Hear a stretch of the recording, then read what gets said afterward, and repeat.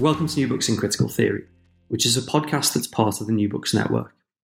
On this episode, I'm talking to Marcos Gonzalez Hernando, who's an early career researcher, a teaching fellow at Bath Sociology and Social Policy, and also a senior researcher at the Think Tank for Action on Social Change. And we're going to be talking about his new book, British Think Tanks After the 2008 Global Financial Crisis. So welcome to the podcast. Thank you for having me. This is a brilliant book, and it's an incredibly important book given the situation in which we find ourselves, not just actually in Britain, but I think across various democratic societies that are interested to know how policy gets made and what the kind of policy positions when we end up with where they come from and how they're produced. And in that context, I think the book makes this really crucial contribution to help us understand organisations that are in some ways the kind of glue that holds the development of policy together. And the really obvious first question is, what got you interested in thinking about, I guess, a kind of a sociology of policy and think tanks in particular? Thanks for that question. I guess I first became interested in epistemic crisis, really. So one reason why I first focused on the economic crisis of 2008 in particular was because it was at the same time political, economic, and epistemic, in the sense that the same people who were seen not long ago as having failed to predict or prevent the crisis were the same ones who were called to try and understand it. And from that, I think there is an interesting link to be made between the fields of knowledge production and politics, and I think think tanks are a privileged conduit to try and trace those links. I mean, what are we actually talking about here? What are the kind of crucial questions that I think we should clear up, but also is an important part of the book, is what actually is a think tank. And you talk a bit in the book about how they might be kind of public intellectuals, they might be kind of boundary crossers or bridges, they might be institutions, we could see them as part of a public conversation. What are we actually talking about?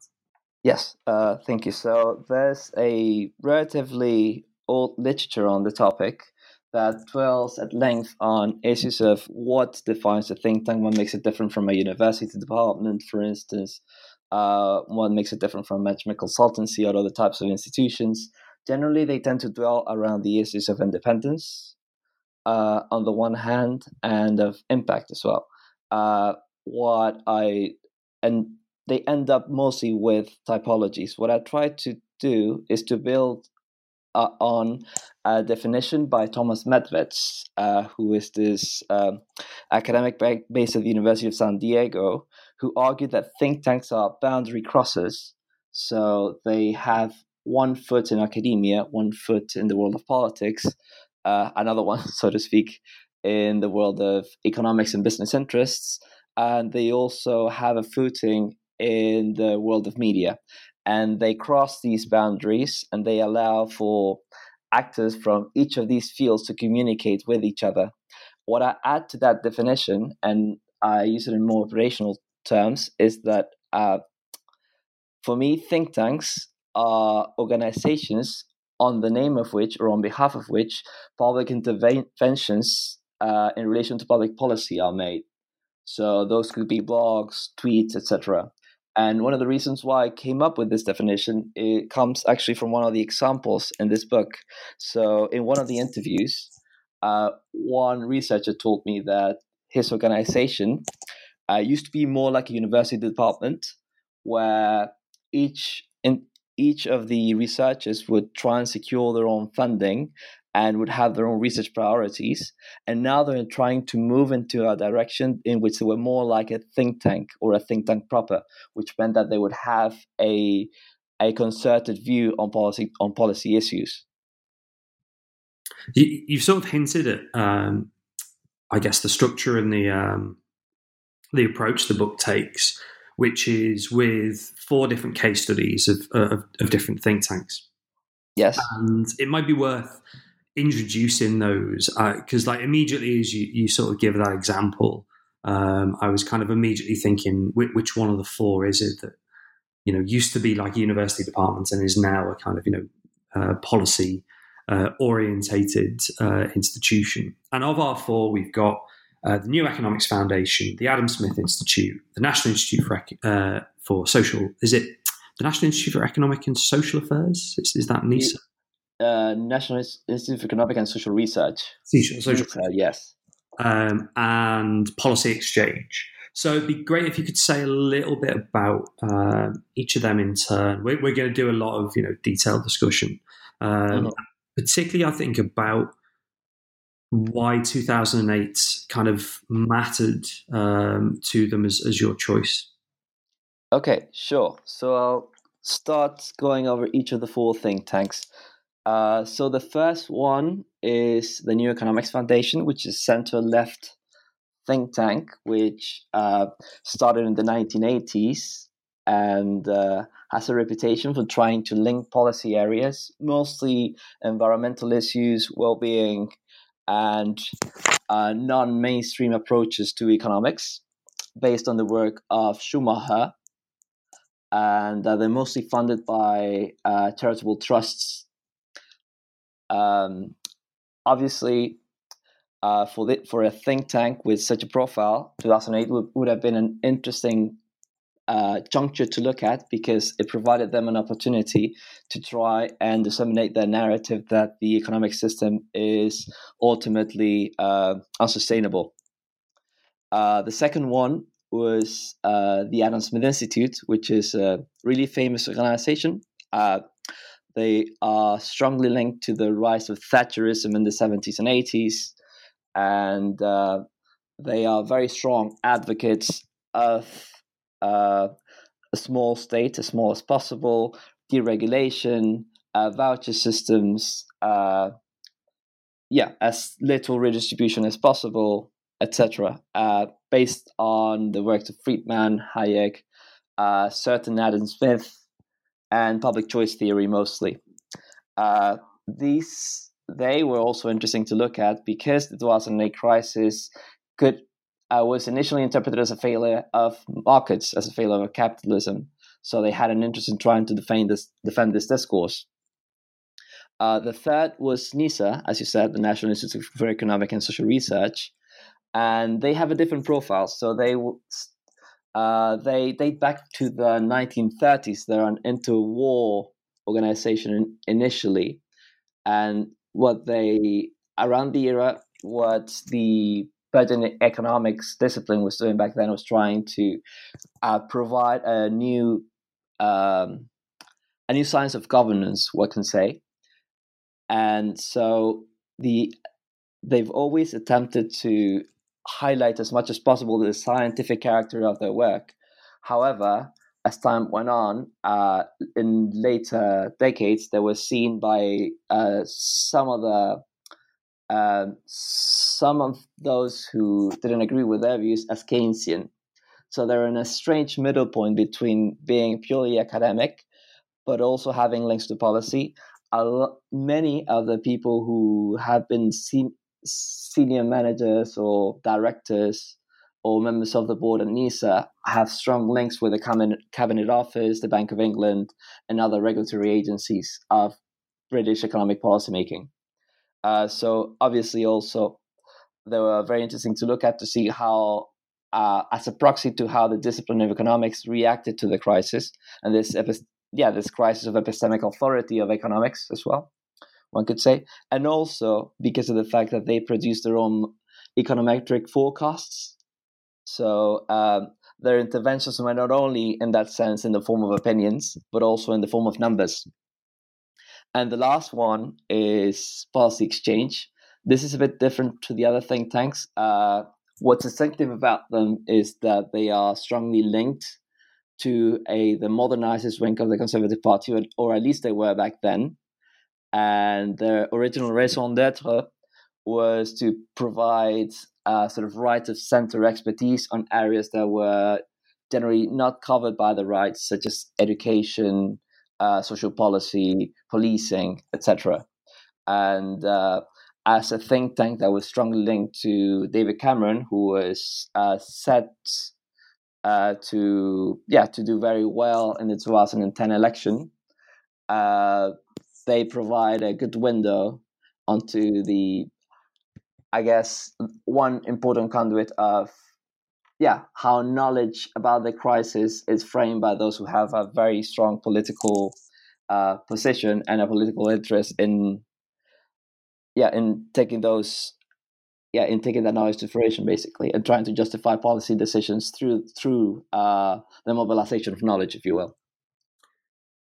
I guess each of them has a different story of sort of stability and change in relationship to 2008. And you've kind of hinted and given sort of brief introduction there about the three case studies, and then the slightly different story that comes with policy exchange. And it's probably worth, as the book does, just taking each of them in turn. And if we start with NEF, you've mentioned, in some ways it's strange because 2008 should have been NEF's moment, really, to say economics has failed. Certainly the approach to kind of financialized capitalism underpinning the global economy before 2008 has also demonstrably failed. And yet, I guess NEF's story is a kind of a story of missed opportunity in terms of both an intellectual project, but also in terms of practical outcomes. Like, certainly, thinking back over the last decade, you'd say that virtually nothing that NEF was hopeful for has come to pass. Yes, I'd like to qualify that, though, because just NEF could arguably be said to be the think tank that came up with the idea of the Green New Deal. They did that around 2008, and as you said correctly, around that time, very few people really paid attention to the argument they were making.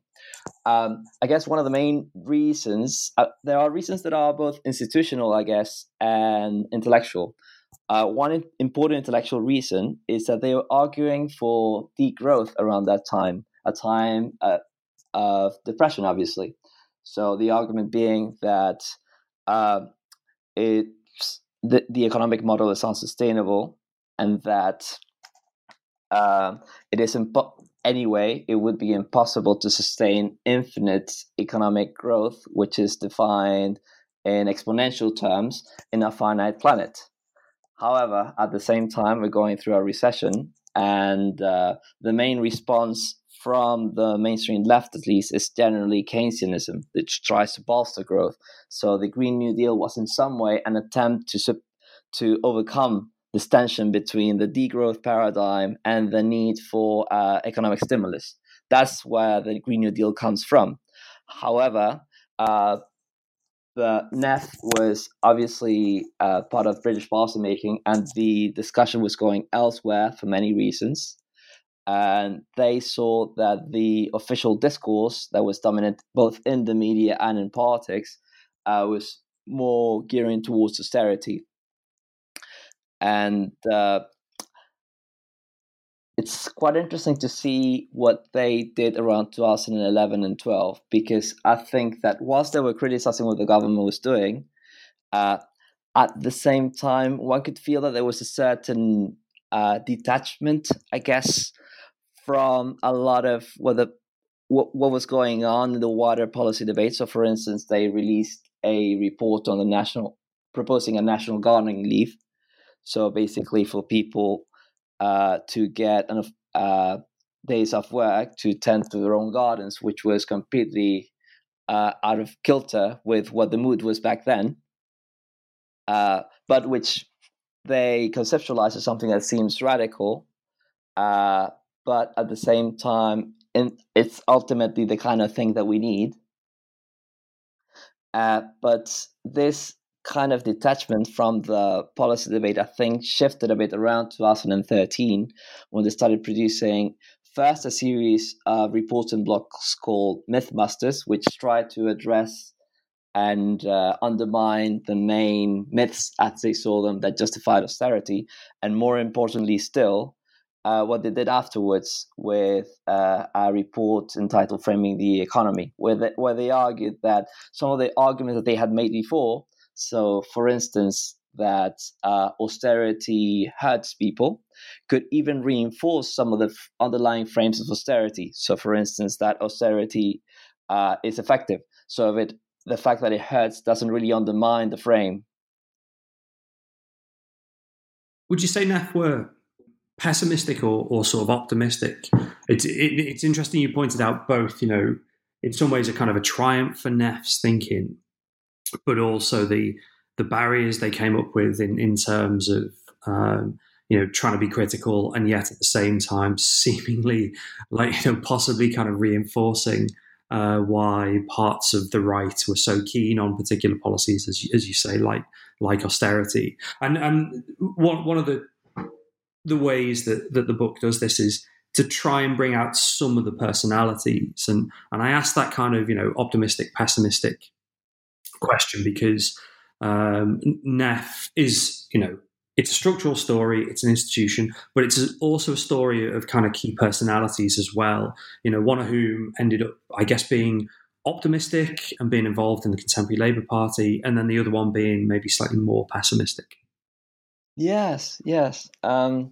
So I guess initially, as I was looking at the reports, I thought that they were both at the same time, really. So in many ways, they were pessimistic about the current economic system, basically arguing that it was unsustainable, but that in the end, just by the mere fact that if we don't change, things are going to just stop working, that will be basically forced to change. So there's, I guess, a dualism there, which is both apocalyptic on one level. I remember they produced a short pamphlet called Future News, in which they basically were predicting what kind of things were going to happen to the climate in 2030, which was, it's a very apocalyptic read. But at the same time, they have an utopian element in that because of this looming apocalypse, we will be forced to change in some way. But as time went on, I think that the pessimistic side, as you said, tended to become a bit more prevalent, and it tended to become ever more central. And as you mentioned, one of the figures of the New Economics Foundation ended up working for the Labour Party, actually, and informing their economic program. And yes, there was definitely also a part of them also attempted to create a new network called Neon. You might have heard of them.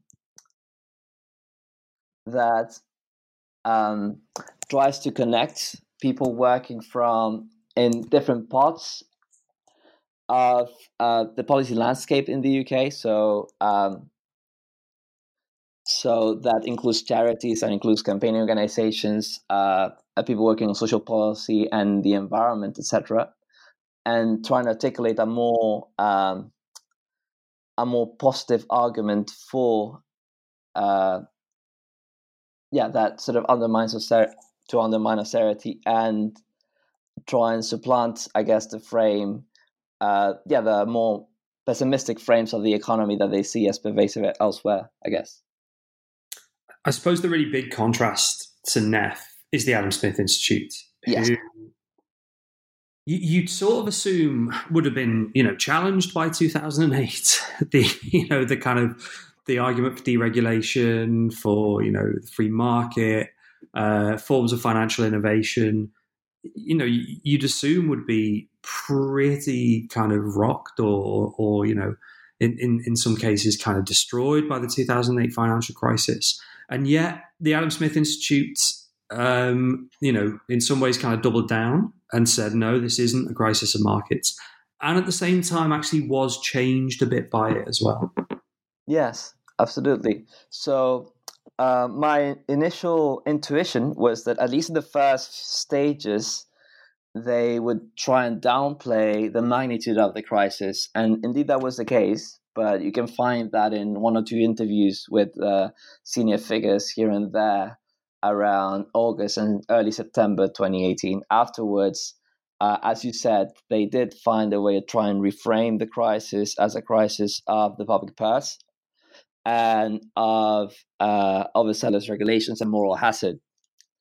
I argue throughout that chapter that has to do, on the one hand, with the fact that being the discourse on free markets something that cannot be proven or disproven, really, and that in the world there's always something that could have been said to intervene on the proper function of the free market, that allowed them to have a way in, basically, to argue that, for instance, the mere existence of a central bank opens the possibility for malfunctionings in the market, that which, left to its own devices, should be fine.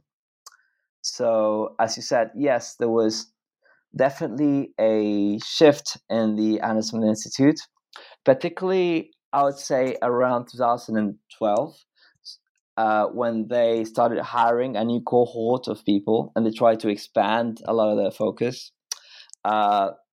It's difficult to trace a lot of where their funding comes from, but also the volumes. But it definitely, you can tell that there was an expansion around 2012, where they brought in a new generation of people interested in libertarian economics, or Austrian economics. And what I found interesting about it is that it generated some internal tensions, particularly between those who call themselves bleeding heart libertarians, who basically make the argument that the reason why they support free markets is because they produce the best outcomes for everyone, especially the poor, as opposed to arguing for free markets because they provide the greatest wealth overall, or because they're the right thing to do in abstract. So there were consequentialists as opposed to rights-based libertarians. And that created some internal tensions. You can see, for instance, in the blog Libertarian Home, that there were tensions both within the Adam Smith Institute and between the Adam Smith Institute and the broader free market movement. I mean, in some ways, and this isn't to be dismissive of either the importance of NEF or the importance of the Adam Smith Institute, but they, I guess, are kind of moderately predictable in terms of the reaction to 2008.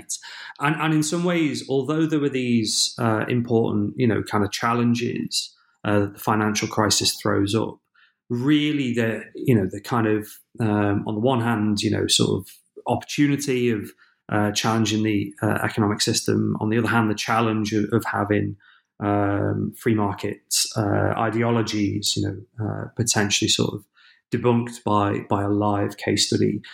Both organisations sort of took these in their stride, really, and there are important internal tensions and changes, as you mentioned. But more interesting, perhaps, are the other two. NISA and what we might think of as a kind of a crisis of expertise, and how expertise is thought of, and then policy exchange, and in some ways a kind of a crisis of ideology almost. Yes. It'd be good to hear about NISA's, I guess, kind of changing role, both in terms of its relationship to the state, some of the individuals involved, and then I guess the tricky question of how NISA brands itself, and how expertise is branded at a point where seemingly expertise has got us into this mess in the first place. Yes, that's a very good one.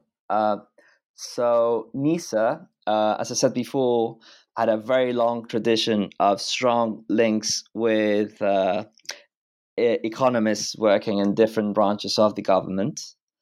And when the crisis hit, they had a very strong, mostly academic profile. They were mostly funded by the ESRC and independent contracts by government departments. So they were also hit by austerity in that respect. So there's something interesting that happens in at NISA is that they have a very different profile before 2011 and after 2011. So what happens then is that basically, initially, almost by default, without them even looking for it, their work becomes more central and gets more attention because, first of all, they are the ones producing more or less authoritative data on when the economy would, for instance, get out of a recession or how bad the recession was. And they were also the first to produce produce economic advice on what government policy should go. They were also, and this is a tradition in their part, but both critical of Labour governments and the Conservative plans ahead of the 2011 election. So they were put in a strange middle point around that time, and their directorship was mostly academic.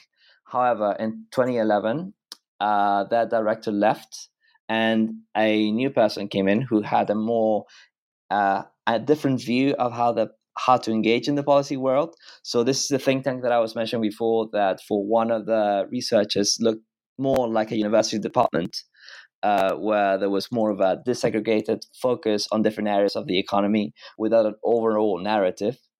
And when this new director came in, they tried to become more like a think tank in the sense of having a concerted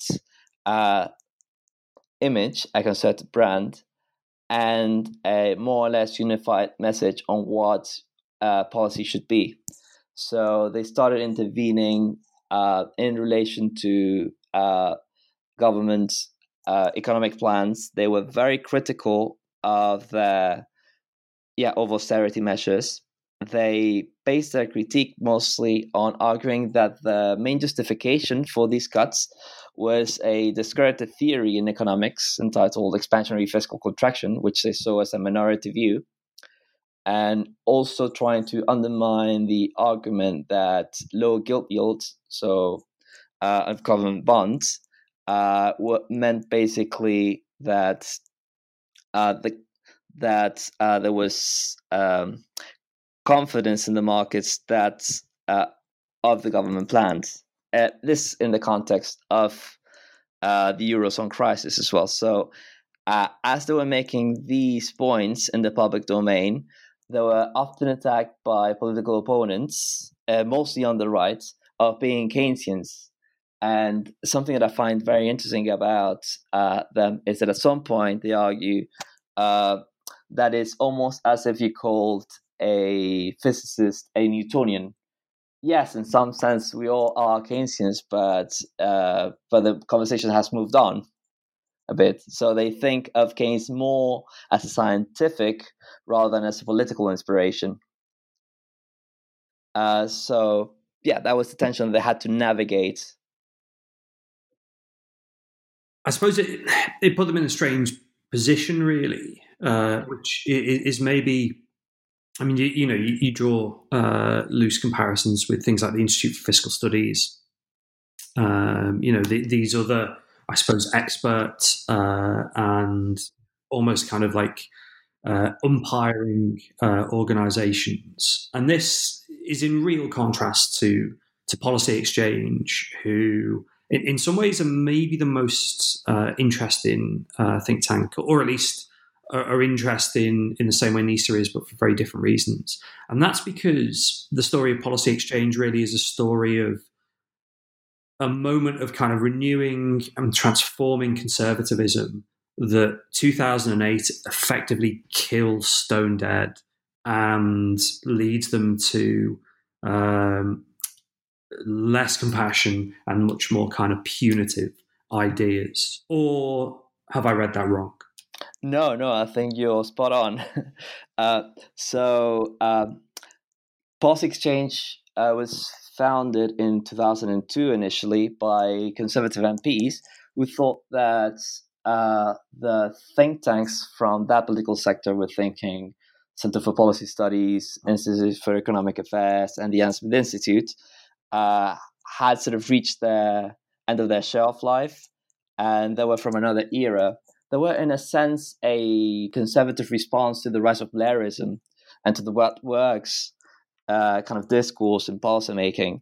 So they wanted to move their political sector away from having a too staunch and too ideological an image and try and portray themselves as both caring, liberal, and evidence-based.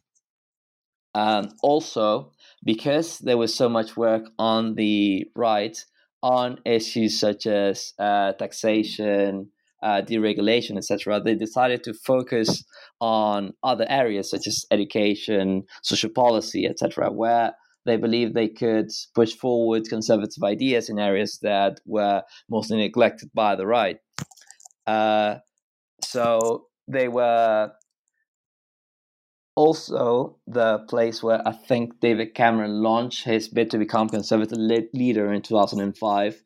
Around 2008, I think the Financial Times released a piece where they said that they were Cameron's favorite think tank. And it was also the place that published Janan Ganesh and Jesse Norman's pamphlets on the big society and compassionate conservatism. So yes, they were the platform that was producing the ideas of for the modernization of the right. However, as you said, come 2008, the idea of not focusing on economics wasn't going to work anymore. Quoting one of my interviewees, and what they tried to do then is produce reports on that would try basically to put themselves somewhere in the middle between more staunch Praetorian Guard, I think they call them, radical free market arguments, and the left. So they could say, yes, we do need to make some cuts, but they have to be somewhere in the middle. And then they started producing reports on where these cuts should take place. Because they had very strong links with the conservative leadership, and after that, friends and had places in government after they were elected, they knew exactly where the arguments and the debates within the Conservative Party were happening, which allowed them to produce reports that were almost laser targeted to try and have as much impact as possible. The story, I suppose, of the traffic between policy exchange, not just in terms of ideas, actually, but in terms of people and the government, does raise, I guess, lots of questions about the role of think tanks as participants in a public conversation. And one of the things you talk about right at the end of the book is kind of how we might think about think tanks as moderators. Yes, that's correct. I'm quite interested in that because I could see how that works really well with ASI, NEF, NISA, kind of translating ideas, influencing policy. But I guess policy exchange, because the direct traffic is more interesting. So maybe as a way of kind of concluding the discussion, you could talk about that kind of theory of moderators and talk about policy exchange as an example. Yeah, sure. So just to backtrack a bit, I based this idea of moderation on Thomas Medved's argument about think tanks as working in 4 different social fields. And what I try to do with it is, like Medved's, I do argue that think tanks communicate different spheres of society, and in that sense they moderate them, in the sense both of bringing 2 extremes, so to speak, together, but also vetting who is part of the conversation. And I think policy exchange, again, is a great example of that. But also what I try to do is to develop Thomas Medved's theory by settling the idea of these social fields being completely static.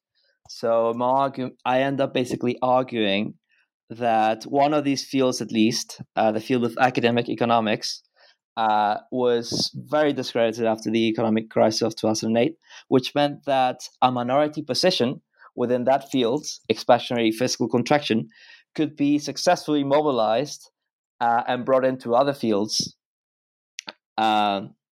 So basically, the argument being that those who moderate also shape the and frame the conversation that happens across different fields. Basically, the argument being that ultimately, at a point of epistemic crisis, that which is seen as reasonable doesn't necessarily coincide with the economic consensus. How will that play out in future? Oh, that's a good question. So I think in the afterword, I hinted a specific risk that think tanks might represent for for our politics, really, which is that, just to put it in very blunt terms, a blunt metaphor, that we will start producing a research and expertise that is completely bound by a politics that is taken as a given. So, for example, we could end up with think tanks, and I think they already do exist, and there are reports on this, to try and give a veneer of expertise of an expert-like shape to ultimately a unreasonable politics. So, for instance, a policy expertise on Donald Trump's war in the southern border. Yeah, and I mean, this is one of the things, I guess, that the book is trying to do by looking at four very well established and kind of well-known actors in the field to sort of, highlight the legitimacy of think tanks, even as, we're in a context where there is some incredibly bad behavior by some actors. In terms of your own work, are you going to be doing further research on think tanks, or have you got other interests in sociology, social policy, policy studies, this kind of area?